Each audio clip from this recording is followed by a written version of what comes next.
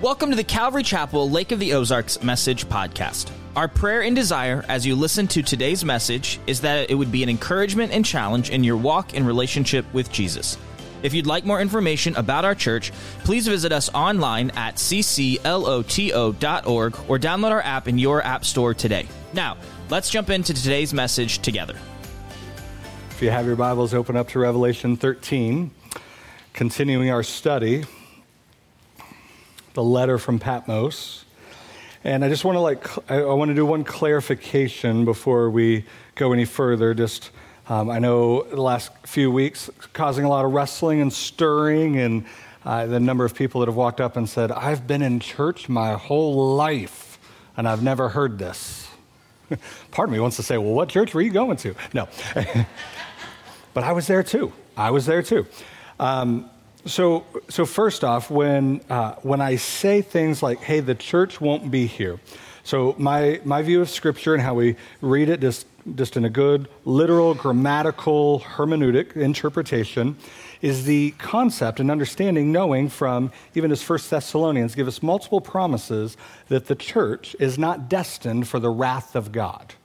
And the wrath of God is different than the persecution of the world, right? Persecution, wrath of God, two totally different things, and you would dilute the wrath of God to try to mix it up and think, is this persecution or is this wrath? Like, they will know it is the wrath of God. These are two totally different things. It's like if I punched you in the arm or if Pastor Sean punched you in the arm, right? One, persecution. Sean, that's the wrath of God, right?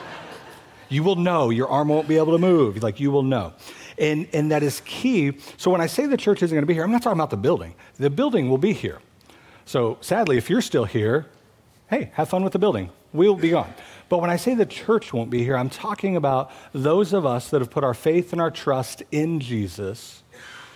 The rapture of the church will happen before the start of tribulation. And so we will not be here to endure any of these events. And the only thing that we're waiting on is that rapture that has no signs or anything tied to it. So we're not looking around, we're just looking for a Savior to call us out before He pours out His wrath. And it's key to know that, because as we're going to walk through a few different events and concepts here, a lot of times we can think, I need to really pay attention so that I don't get deceived when this happens, if it happens in our lifetime. Well, the problem with that is we're not going to be here for these events. And so then we're asking, well, why are we studying them? Let's study about what we are going to be here for. Even though we're not going to be here, we study these because we have loved ones, we have friends, we have coworkers, we have people in our spheres of influence that do not have a relationship with Jesus Christ. And so when He comes back and takes His church, He's taking those that do have a relationship with Him, meaning He's going to leave the rest who do not have a relationship, who are not a part of the church, and they will endure these. And if anything was going to reignite a zeal and a passion for us to share the Word of God and to share the gospel of Jesus, it should be not just the sweetness of it, right? We talked about that, the sweet and the bitter, the sweetness of the love and the grace and the mercy of Jesus, the peace that we find in Him, absolutely all true. But we also need to share the bitterness. It's not just what we're saved to, but the gospel is good news because of what it saves us from. That we're children of wrath, but because of our faith, now we are children of God, and we are saved from the wrath of God because it was poured out on Christ on the cross. That's what it means. He was our propitiation. He suffered the wrath of God that was deserved towards us, but He took our punishment for us, and that's why we put our faith and our trust in Him. Yes, we want the grace and the mercy, but I want to be saved from the things that are to come. And we need to have that good, clear distinction, one, because that's the promises of the Word of God. And then there's other little things that if we don't, can really start to cause some conflict and really cause a lot of confusion. And so with all that, Revelation chapter 13. Actually, we're going to start at the end of 12, the very last sentence of chapter 12. And he stood on the sand of the sea, and we'll get to that. And I saw a beast rising out of the sea with 10 horns, 7 heads, with 10 diadems on its horns, and blasphemous names on its heads. And the beast that I saw was like a leopard. Its feet were like a bear's, and its mouth like a lion's mouth. And to it, the dragon gave his power and his throne and great authority. And one of its heads seemed to have a mortal wound, but its mortal wound was healed. Definitely remember that. Key point. And the whole earth marveled as they followed the beast. And they worshiped the dragon, for he had given his authority to the beast. And they worshiped the beast, saying, "Who is like the beast, and who can fight against it?" Actually, I know the answer to that question. I know who can fight against the beast, but that part of the story is coming later. And the beast was given a mouth, uttering haughty and blasphemous words, and it was allowed to exercise authority for 42 months. And you do the math, and that's the 3.5 years, the second half of tribulation. And it opened its mouth to utter blasphemies against God, blaspheming his name and his dwelling, that is, those who dwell in heaven. Also, it was allowed to make war on the saints and to conquer them. And authority was given it over every tribe and people and language and nation and all who dwell on the earth. Again, we as the church are never called earth dwellers. Our citizenship is somewhere else because of our faith in Jesus. We're never called earth dwellers. But all who dwell on the earth will worship it, and everyone whose name has not been written before the foundation of the world in the book of life of the Lamb who was slain. If anyone has an ear, let him hear. If anyone is to be taken captive, to captivity he goes. If anyone is to be slain with the sword must he be slain. Here is a call for the endurance and faith of the saints. Then I saw another beast. So we already have one beast, now we get a second beast. Here we go. Saw another beast rising out of the earth. Different location. First one out of the sea, second one out of the earth. It had 2 horns like a lamb, and it spoke like a dragon. It exercises all the authority of the first beast in its presence, and he makes the earth and its inhabitants worship the first beast whose mortal head was healed. And it performs great signs, even making fire come down from heaven to earth in front of people. And by the signs that is allowed to work in the presence of the beast, it deceives those who dwell on the earth, telling them to that. And it was allowed to give breath to the image of the beast, so that the image of the beast might even speak and might cause those who would not worship the image of the beast to be slain. Also, it causes all, both small and great, both rich and poor, both free and slave, to be marked on the right hand or the forehead, so that no one can buy or sell unless he has the mark. That is, the name of the beast or the number of its name. This calls for wisdom. Let the one who has understanding calculate the number of the beast, for it is the number of man. His number is 666. Every time we talk about Revelation, what do we do as the church? Who's the Antichrist? And we think about the list of people who could be potential qualifiers for it, right? Maybe they sat in the White House. Maybe they're the Pope. Maybe they're your 5th grade teacher, right? Unless you're a 5th grade teacher, you'd be like, wow. And then we want to know, what's the mark? And as we've gone through every generation, we think of like, is this the mark of the beast? Is that the mark of the beast? And then we have that number 666. And who is that representing? But just like how is our style, we walk verse by verse. That'll be at the end of the sermon. So let's start at verse 1. And so even before that, at the end of 12, so last week, rattled some cages of a few that, yes, Satan has access to heaven right now as we speak. Now, he's not golfing the back nine, right? He's not frolicking the golden streets. He's not enjoying the amenities of heaven. Because again, we have to fight that Americanized Western view of heaven up here, hell down here for Satan and his demons, and then here we are on earth just trying to be good people so that our elevator goes up and not down. No, it's a courtroom, battlefield-esque spiritual realm that reflects the physical world. And better, actually, the physical world reflects what's going on in the spiritual world. And we walked through various scriptures that show how we see God and Satan at the same time. We see the angel of the Lord. We see Jesus and Satan in the same spaces, and they even talk and communicate. And so Satan right now is accusing the brethren. We talked about that last week. So right now, nonstop, day after day, calling out our sin. And he's not accurately calling out our sin. No.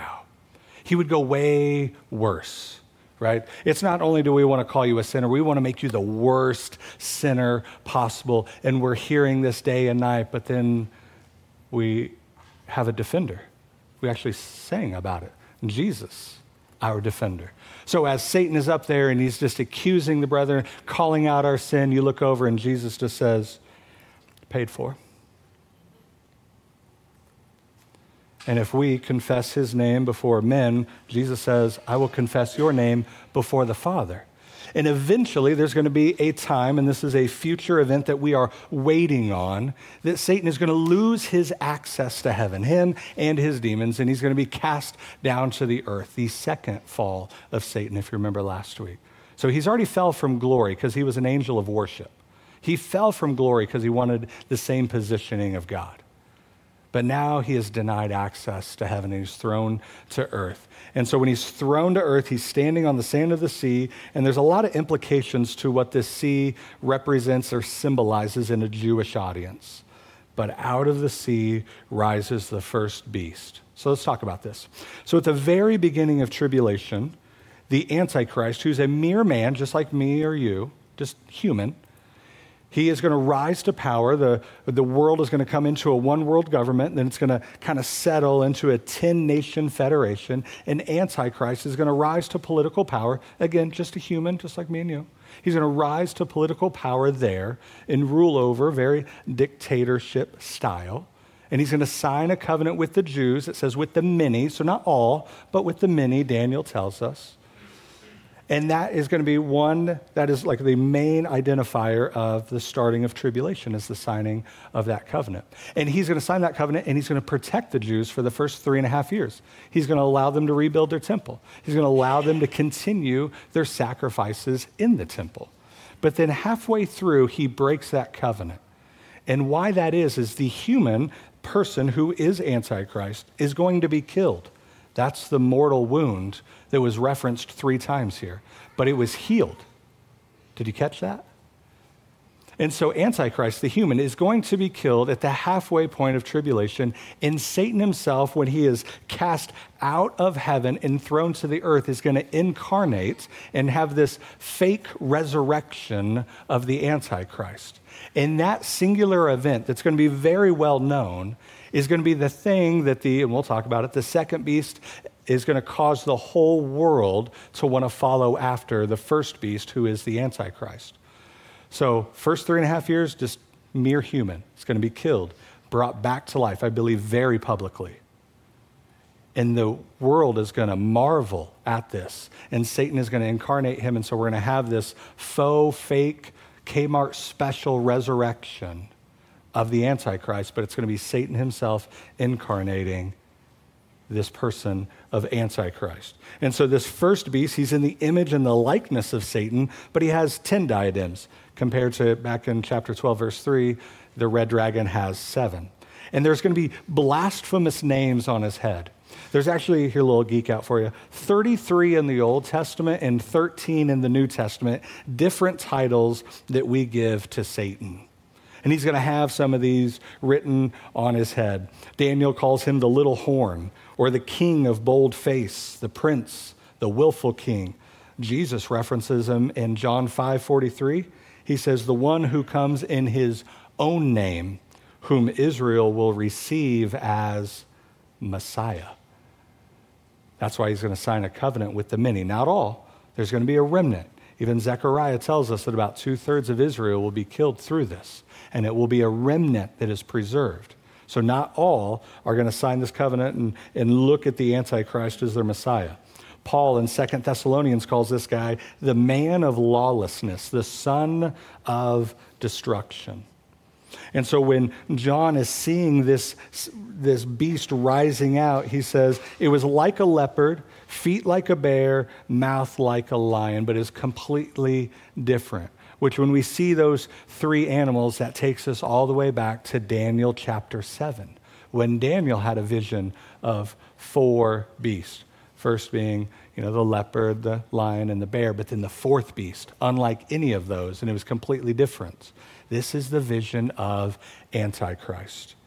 And we see that the 10 horns represent those 10 kingdoms that we talked about that Antichrist is going to have authority over. Again, that was talked about in Daniel chapter 7. So if you're bored this afternoon or this week and you want to do a little further study, take Daniel 7, take Revelation 13, read them together, study them together, and see how from the Old and the New Testament just correlates so well together. And the key component here, verse 3, is one of its heads seemed to have a mortal wound. So this is like a death blow, but its mortal wound was healed, and the whole earth marveled as they followed the beast. And so, yes, this man who is Antichrist will be killed. And actually, we don't have a whole lot of, in the word, descriptions of how that's going to go down. But somewhere halfway through, he's going to be killed. Satan is going to incarnate him and raise him from the dead. And that very public thing is going to cause worldwide curiosity and marvel and wonder and worship of him. Because again, Satan is not an originator. He's a counterfeit.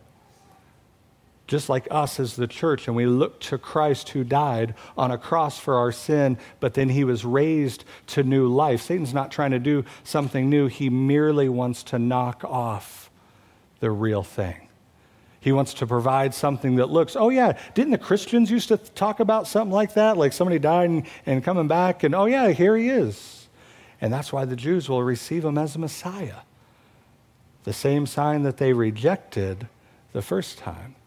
Because it was Christ, they're going to fall to the deception of Satan, and many with him. And so he is a counterfeiter from the very start. And the whole earth is going to marvel and wonder at this. And this is going to be a major identifier of this person. So is it a sitting president or a previous one or a soon-to-be one? Is it the Pope or somebody in Europe? Is it really my 5th grade teacher? A major identifier is the one that's going to be killed and brought back to life. Yeah, that would be a number one kind of votes in my ballot of who the Antichrist could be. But again, this is in the tribulation. The church will not be here. We who have put our faith and our trust in Christ will not be here for it. But that halfway mark is going to be an identifier of who he is, and that's key to understand. And then we see this progression of Antichrist in these last 3.5 years of tribulation, as John called it, the 42 months. In verse 3, again, the world's going to wonder, and then it's going to turn into, verse 4, into worship. They're going to worship the beast. So they're going to see this, they're going to be curious, and now it's going to turn to worship. And then we're going to see in verse 5 and 6 that he's going to have these blasphemous words, and we'll talk about that in a little bit. And then verses 7 to 10, he's making war. Literal hell on earth. Why? Because Satan incarnate is on earth. But it says that he's going to blaspheme God, his name, his dwelling, and all those who dwell in heaven. Right? We understand from chapter 12, verse 10, that he is the accuser. He's going to be true to his name and blaspheme everything.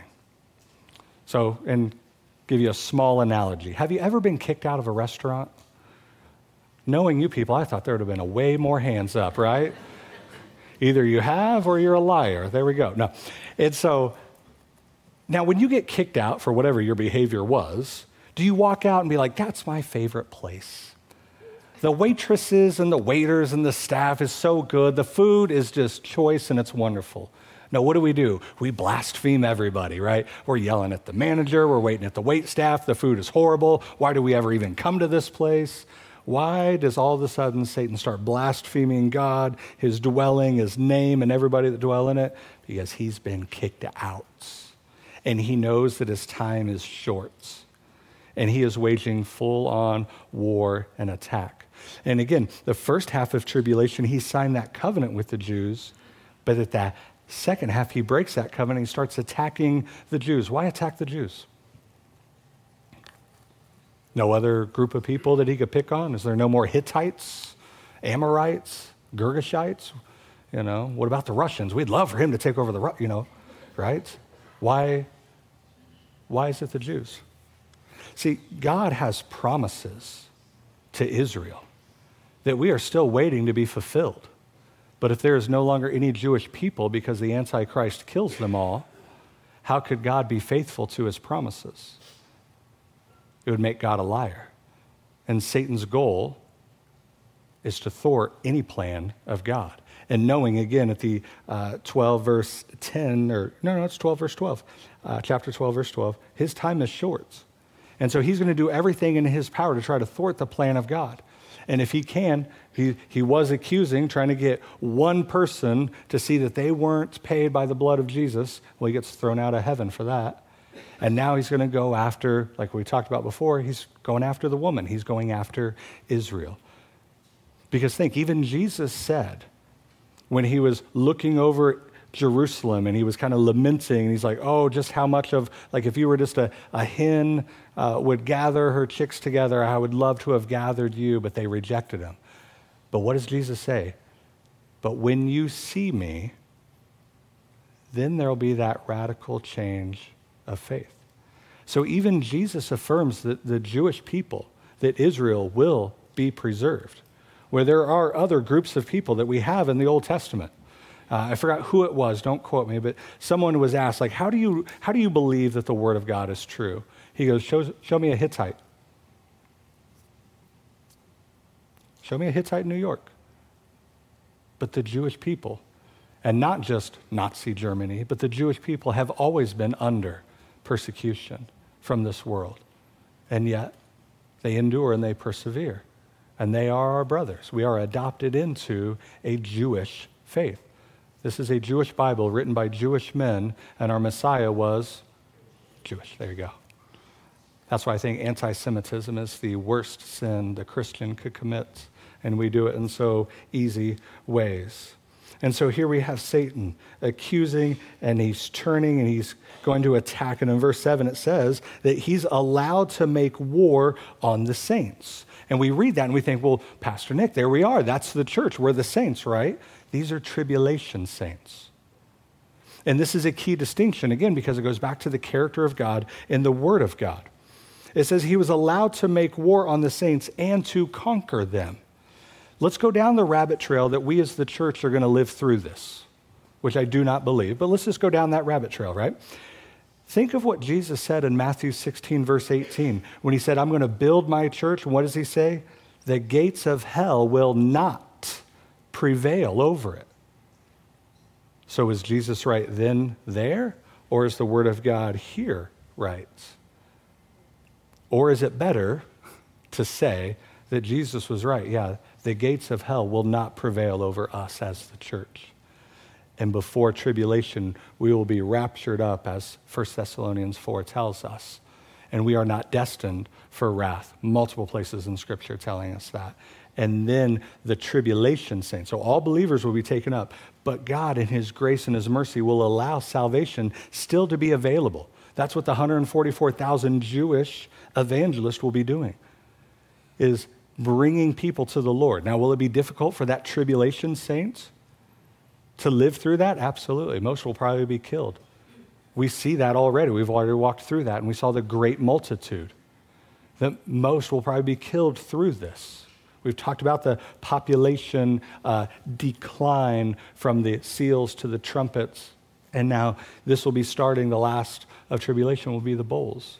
And it is a deliverance, it is a mercy of God not to allow them to live through the rest of this great tribulation.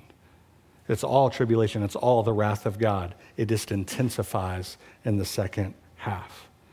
But the church is not there. He is not fighting and conquering the church. Jesus was clear. The gates of hell will not prevail. But in this tribulation time, with tribulation saints, those that come to faith in the tribulation, the Antichrist will make war, and he will conquer them. But look at verse 10. Faith, salvation in Christ alone is the weapon for the tribulation saint in this time. Again, the most evil ever in all of human history, the most depravity, the most war, the most death is going to be in this time. And what is the tribulation saint's weapon? Faith in Christ alone. Not faith in their weapons, not faith and their food supplies, not faith in, it's in faith in Christ alone. It's the same ammo. It's the same weapon that we have as the church. And if God is calling the tribulation saint to endure and keep faith in Jesus during this time, what kind of weapon is that for us today as the church, who the gates of hell will not prevail over? Because broad brush about the church, right? Let's have an honest conversation. We're in a very real battle. It's not the tribulation, but we're in a very real battle. And the church is under persecution. How do we fight this battle? We sang the song, sounded good. The bass player was awesome. Like, I thought that was him. I thought so. How do we fight this battle? On our knees, in prayer. We do not fight against flesh and blood, Paul says. When did the church lose its greatest weapon? When did we get up off of our knees in prayer and think that we needed to pick up hate and bitterness and division against those that hate us?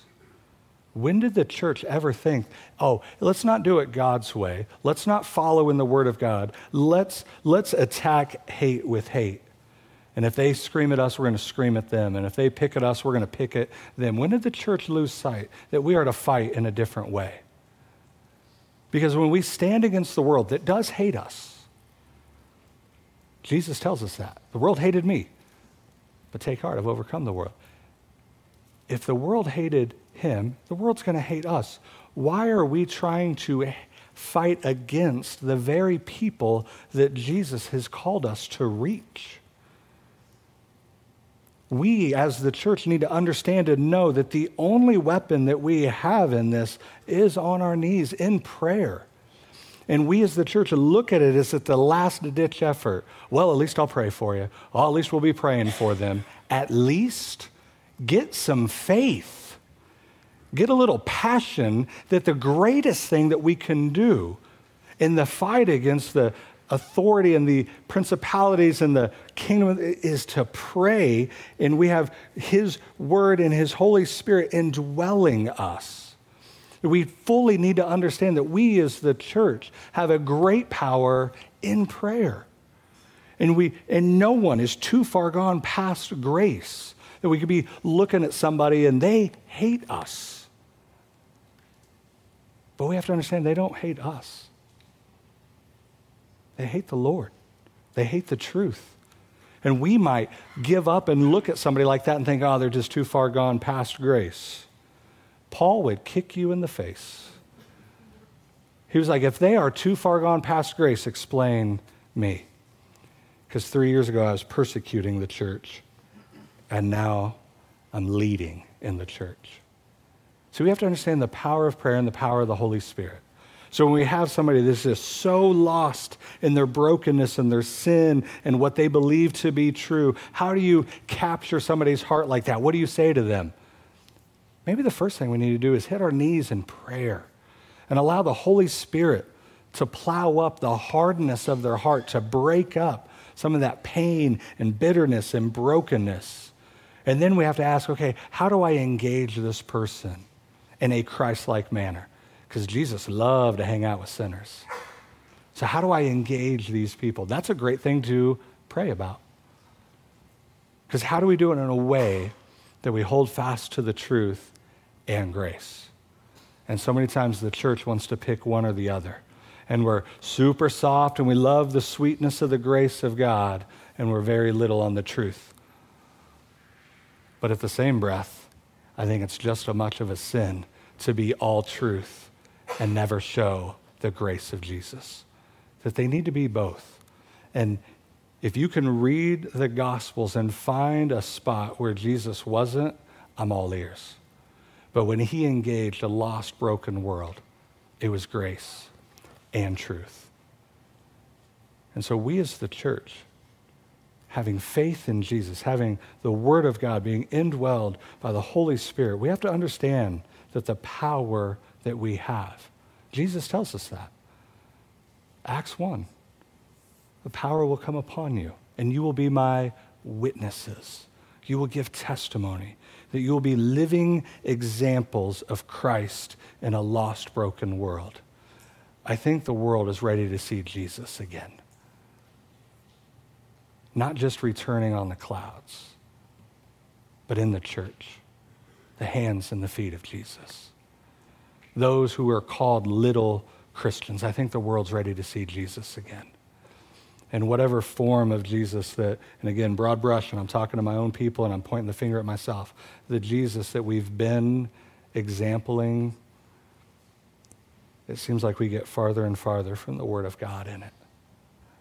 And we're causing a struggle in the world because they might hear about the Jesus of the Word, but they see the Jesus in us, and it doesn't make sense.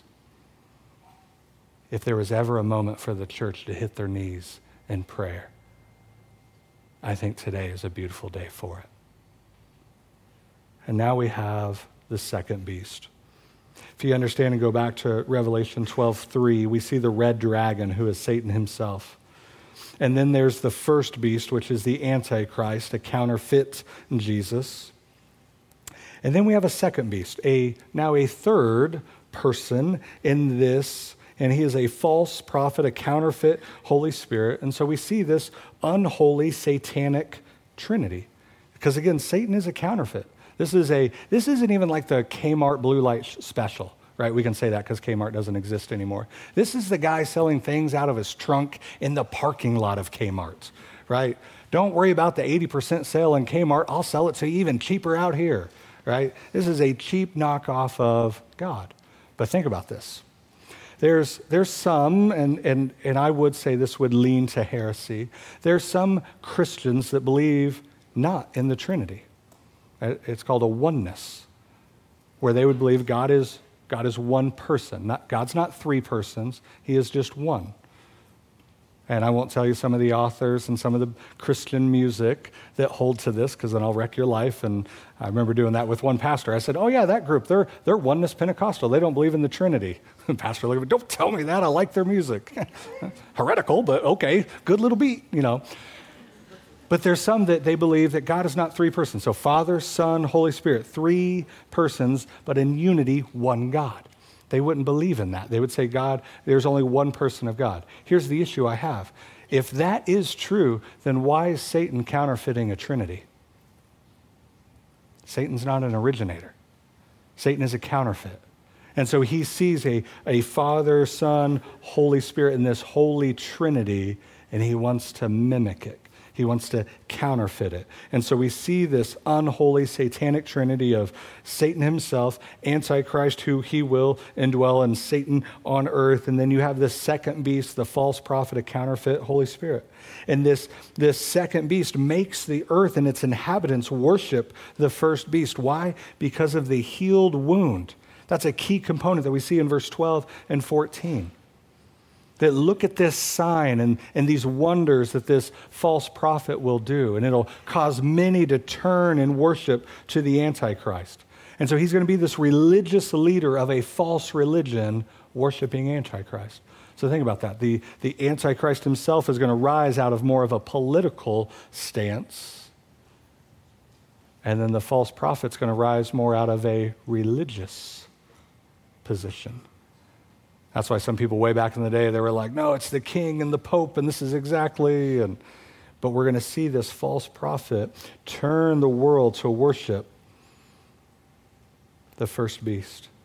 And look at verse 13 and 14. And if this offends you, you're welcome. It's only going to get worse. The second beast is going to perform signs and wonders. The greatest sign that we see here is what's called the abomination of desolation. We've talked about that you have to have a temple. That's why he's going to allow them to rebuild the temple, and halfway through, he's going to cut that covenant, break it, and he's going to set himself up as the abomination of desolation. Referenced in Daniel 9 and 11, Matthew 24, Jesus talked about it. He goes, that's the sign to the Jew to run, to flee to the wilderness, is when you see the abomination of desolation. So what is that? Antichrist is going to set himself up as God in the temple. And to take it even a crazier thought, Revelation 13 tells us that there's going to be some kind of sign that's going to be hung in there. And it's actually going to be given breath of life. And so this picture, this whatever image of Antichrist is actually going to be able to speak. And not only speak, he'll be able to slay people if they don't worship the Antichrist. And now all our minds are running like this is like some crazy hologram picture or something. But that is the abomination of desolation. And the warning to us is this second beast is going to be able to perform signs, make even fire come down from heaven in front of people, and the signs that is allowed to work in the presence of the beast, and it's going to deceive those who dwell on the earth. What's the warning to us? Not all signs and wonders point to Jesus. So if you hear even this side of all of this, and even in the church, we sometimes as humans get captivated by signs and wonders, and we run away from the Word of God and the presence of Jesus. And we run after signs and wonders, but we have to understand not all signs and wonders point out righteousness, godliness. They're not all authentic. Even think back in the Exodus when Moses appeared before Pharaoh. He performed 10 plagues. Pharaoh's magicians were able to mimic at least 3 of those. That there really is an evil spiritual power that can bring about signs and wonders. And every once in a while I get sent little videos of signs and wonders and outpourings of and manifestations of the Holy Spirit. I'm going to tell you right now, I walk very slowly into those things. I think we need to be good Bereans, Acts 17:11, where we need to search the scriptures and see if they were so. Because again, we need to understand the truth that not all signs are from God. And just because we see that, that could be a great deception. But we need to walk with the Word and an indwelling of the Holy Spirit, walk in wisdom and see if these things are so. Because any sign or wonder should pull us closer to Jesus, not against it. So if you see something that's like, well, that's a little bit different and odd from, maybe the Word of God, that should be a massive red flag. But again, we're so captivated by signs and wonders, and I think it's a great deception even in the church today. We have the full Word of God. We have an indwelling of the Holy Spirit. Yes, God can do anything and everything, but God is not a God of chaos.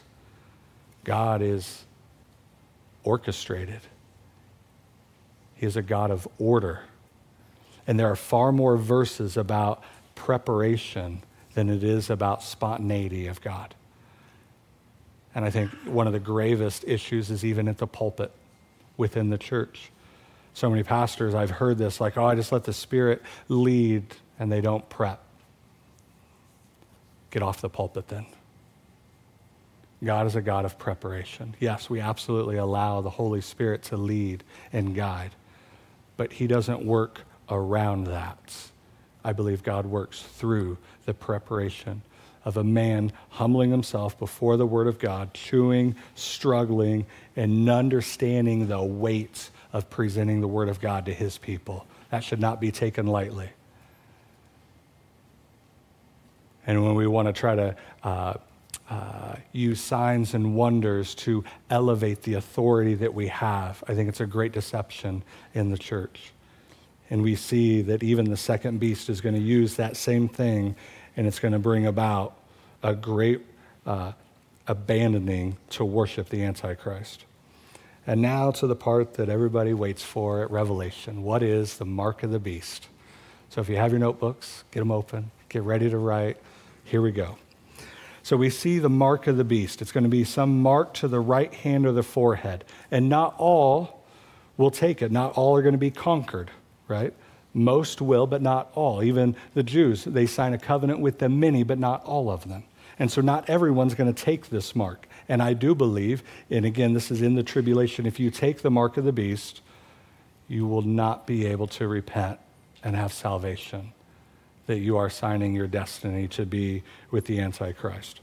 Now, what's unique about this is there's only one spot that we have a description of who Antichrist is, a physical description. It's in Zechariah chapter 11, verse 17.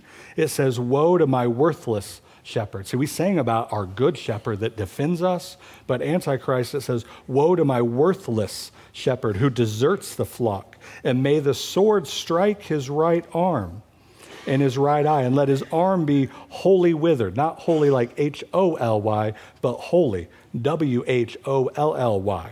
"Let it wholly be withered, and his right eye utterly blinded." It's the only description we have of Antichrist in all of Scripture. And so the mark on your right hand or the forehead for those living in the tribulation, it's going to be an allegiance to Antichrist. It's going to say, no, I'm going to be marked in his image because that's how he is. He is marked in Antichrist. It's going to be a tribute to him. And so again, we as the church will not be here, and we don't have to worry about waking up one day and think, did I take the mark? Cut it off quick, right? We know that verse, better to cut off your right hand than your whole body. Like, is that what? No, that's not, we don't need to worry about that. It's not going to be an accidental thing that happens to people. It's going to be out of a willful allegiance to Antichrist. Let's take it one step further. So what is the mark? And what is the number 666? And again, you can take that numerical, you can divide it out however you want, carry the 4. I could get any name to fit that. There's no less than a dozen names of people who think they know what 666 and the mark of the beast is. And I'm going to say this as your pastor. If somebody says that they know what the mark of the beast is and they know what 666 is referencing to an individual, understand what the Word of God says. Walk in wisdom. That person does not know, and they have been deceived. And I say that for a couple reasons. It's the mark of the beast. It's his mark. It's his number. Meaning you have to have a beast first to have a mark to flow from it, to have a number to flow from it. The mark does not identify the beast. The beast identifies what the mark will be. The number doesn't identify the beast. We don't need to search and research and get into numerology and it's like, now we know who it is. The beast will reveal and show what that number is. The beast identifies the number. And there's a whole lot of Christian superstition that needs to be repented of because of this. And I mean that wholeheartedly. And this plays out in little ways. It's like if you're going on a little road trip and you stop for some snackage, right? Twizzlers, that's my jam. When you're driving, you got to have some Twizzlers. And you roll up to the register and they scan everything in and they say, "Oh, you owe $6.66. Can I buy a stick of gum? Can we just bump this up like 5 cents? Anything to get off of that number?" You're like, I'm not paying for this. And you just steal instead, right? Do you know what that means if you see $6.66? You know what that really means? You owe the register $6.66. But we walk in such superstition, or we see the things of the world and think, that has to be the mark. I can't do that because that's going to be the mark. Anybody see the beast yet? Has Antichrist revealed himself yet? Has he signed a covenant with the Jews yet? Has he been killed and resurrected through Satan indwelling him yet? No. Think of an easier analogy. Which came first, chicken or the egg? No, teasing. Which came first, Michael Jordan or 23? Michael Jordan came first. He is what gave the value of what the number 23 means. So if we're talking about basketball and the number 23, we understand who we're talking about. The GOAT, the greatest ever. I don't care what you say. It's Michael Jordan. He gave the value to that number. It's the same way. You have to have Michael before you have a number 23. Any number could have been plastered on him, and that would have been the infamous number. You have to have a beast first. You have to look and see that if we are on earth and somebody's like, that's the mark of the beast, be like, we as the church won't be here for that, because this is a part of the wrath of God being poured out. We're not here. We are not destined for that. That is promises given multiple times in the Word of God. And so we don't have to walk in superstition. We don't have to walk in fear. We walk in fullness of the Holy Spirit. We walk in confidence of the gospel. We walk in the fullness of His Word, not in superstition of numbers and numerology and signs and wonders. The greatest sign has been given, and it's Christ on the cross in an empty grave. We need to look no further. We await a Savior. We don't await signs and wonders. You know what one group of people gives so much focus to the mark of the beast and the number 666? Sadly, it's the church. We're fascinated by it. And instead, I think we need to be fascinated by what Paul said in Galatians 6:17. From now on, let no one cause me trouble, for I bear on my body the marks of Jesus. I think we as the church need to be far more concerned about what does it mean to be marked for Jesus than what the mark of the beast is. What does it mean to be numbered in the fold of God and to be considered a part of His body than to be numbered with the beast? And traditionally, at the end of the month is our Communion Sunday. And I think it's very fitting that we as the church get to celebrate this symbolism. That we remember, again, we don't have to walk in superstition, we don't have to walk in fear, but we walk in confidence in the body and the blood of Jesus. That our sin is past, present, future, paid for, because His grace is sufficient. And so walk in that confidence. We're going to start with the outside sections and the back row Baptists. Love you, mean it. I'm Baptist too. Here we go. And then we'll move to the next sections, and then the best for last. The last will be first. Grab a cup, grab a little piece of bread, gluten-free. Go back to your seats, and then we will take it together as a family. So you're coming down the outside, grab your elements, and come up the middle. So go ahead, outside. We got a last few grabbing a couple elements here. No worries, no rush. Take your time. As you guys were walking up and grabbing the elements, I just want you to know I'm praying for you. Praying for you. It's always kind of fun when I get to play and worship. They don't let me do it often, as you could probably tell. But to sit and just look out and see the body worship. And we know, we're not immune to the idea that a lot of us have a few things going on, that it's hard. And we worship from a place of grief.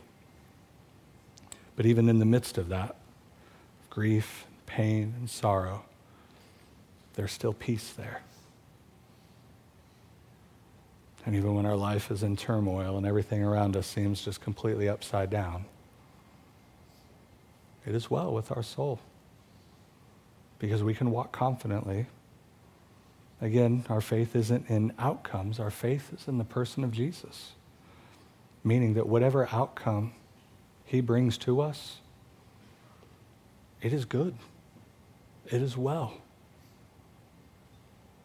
And when we get to remember the body and the blood of Jesus, that's why it is well. Because He took the greatest thing for us, our place on that cross. And His view of us, He doesn't remember our past sin. He doesn't see the current things that we struggle with. He doesn't see even the future things that we will fail at. He just sees His children walking in righteousness. That's what the blood of Jesus and His body being broken, this is what we are remembering as we take this. That on the cross, His body was broken. And so we remember and take the bread.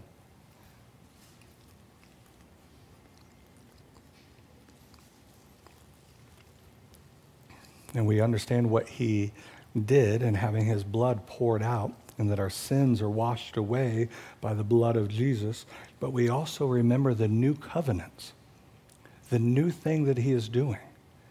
And even for some of us this morning, today is a as Philippians 1:6 would say, he who began a good work in you will bring it to completion until the day of Jesus Christ. That's what we're walking towards. And so today might be a new day, a new beginning, a good work that he wants to begin in you. Or you might be smack dab in the middle of it, and you're wondering, when's God going to wrap this thing up? It might take your whole journey, and that's okay. Why? Because our faith is in him, not in the outcome. We don't need to look to our right or left and compare our faith journeys with somebody else. We just keep our eyes fixed upon Jesus and understand that he who began a good work, we do this because we proclaim his death until when? Until he comes, until the day of Jesus. So let's remember the blood of Jesus. Father, we love you. We trust you.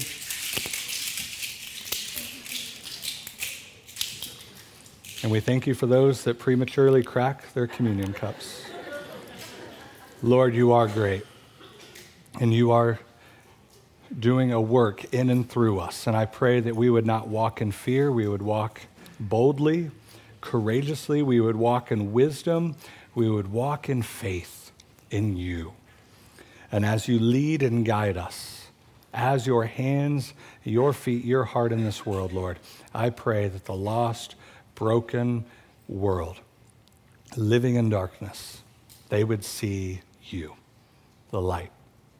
So give us that kind of faith. We pray this in the name of Jesus. And everybody said, there it is. Those that patiently endured. Scott and Lori Blacksher are our prayer team this service. And so if you guys have anything that you want to pray with them about, talk with them, God's stirring in your heart, go see them. Other than that, we'll see you guys next week. Thank you.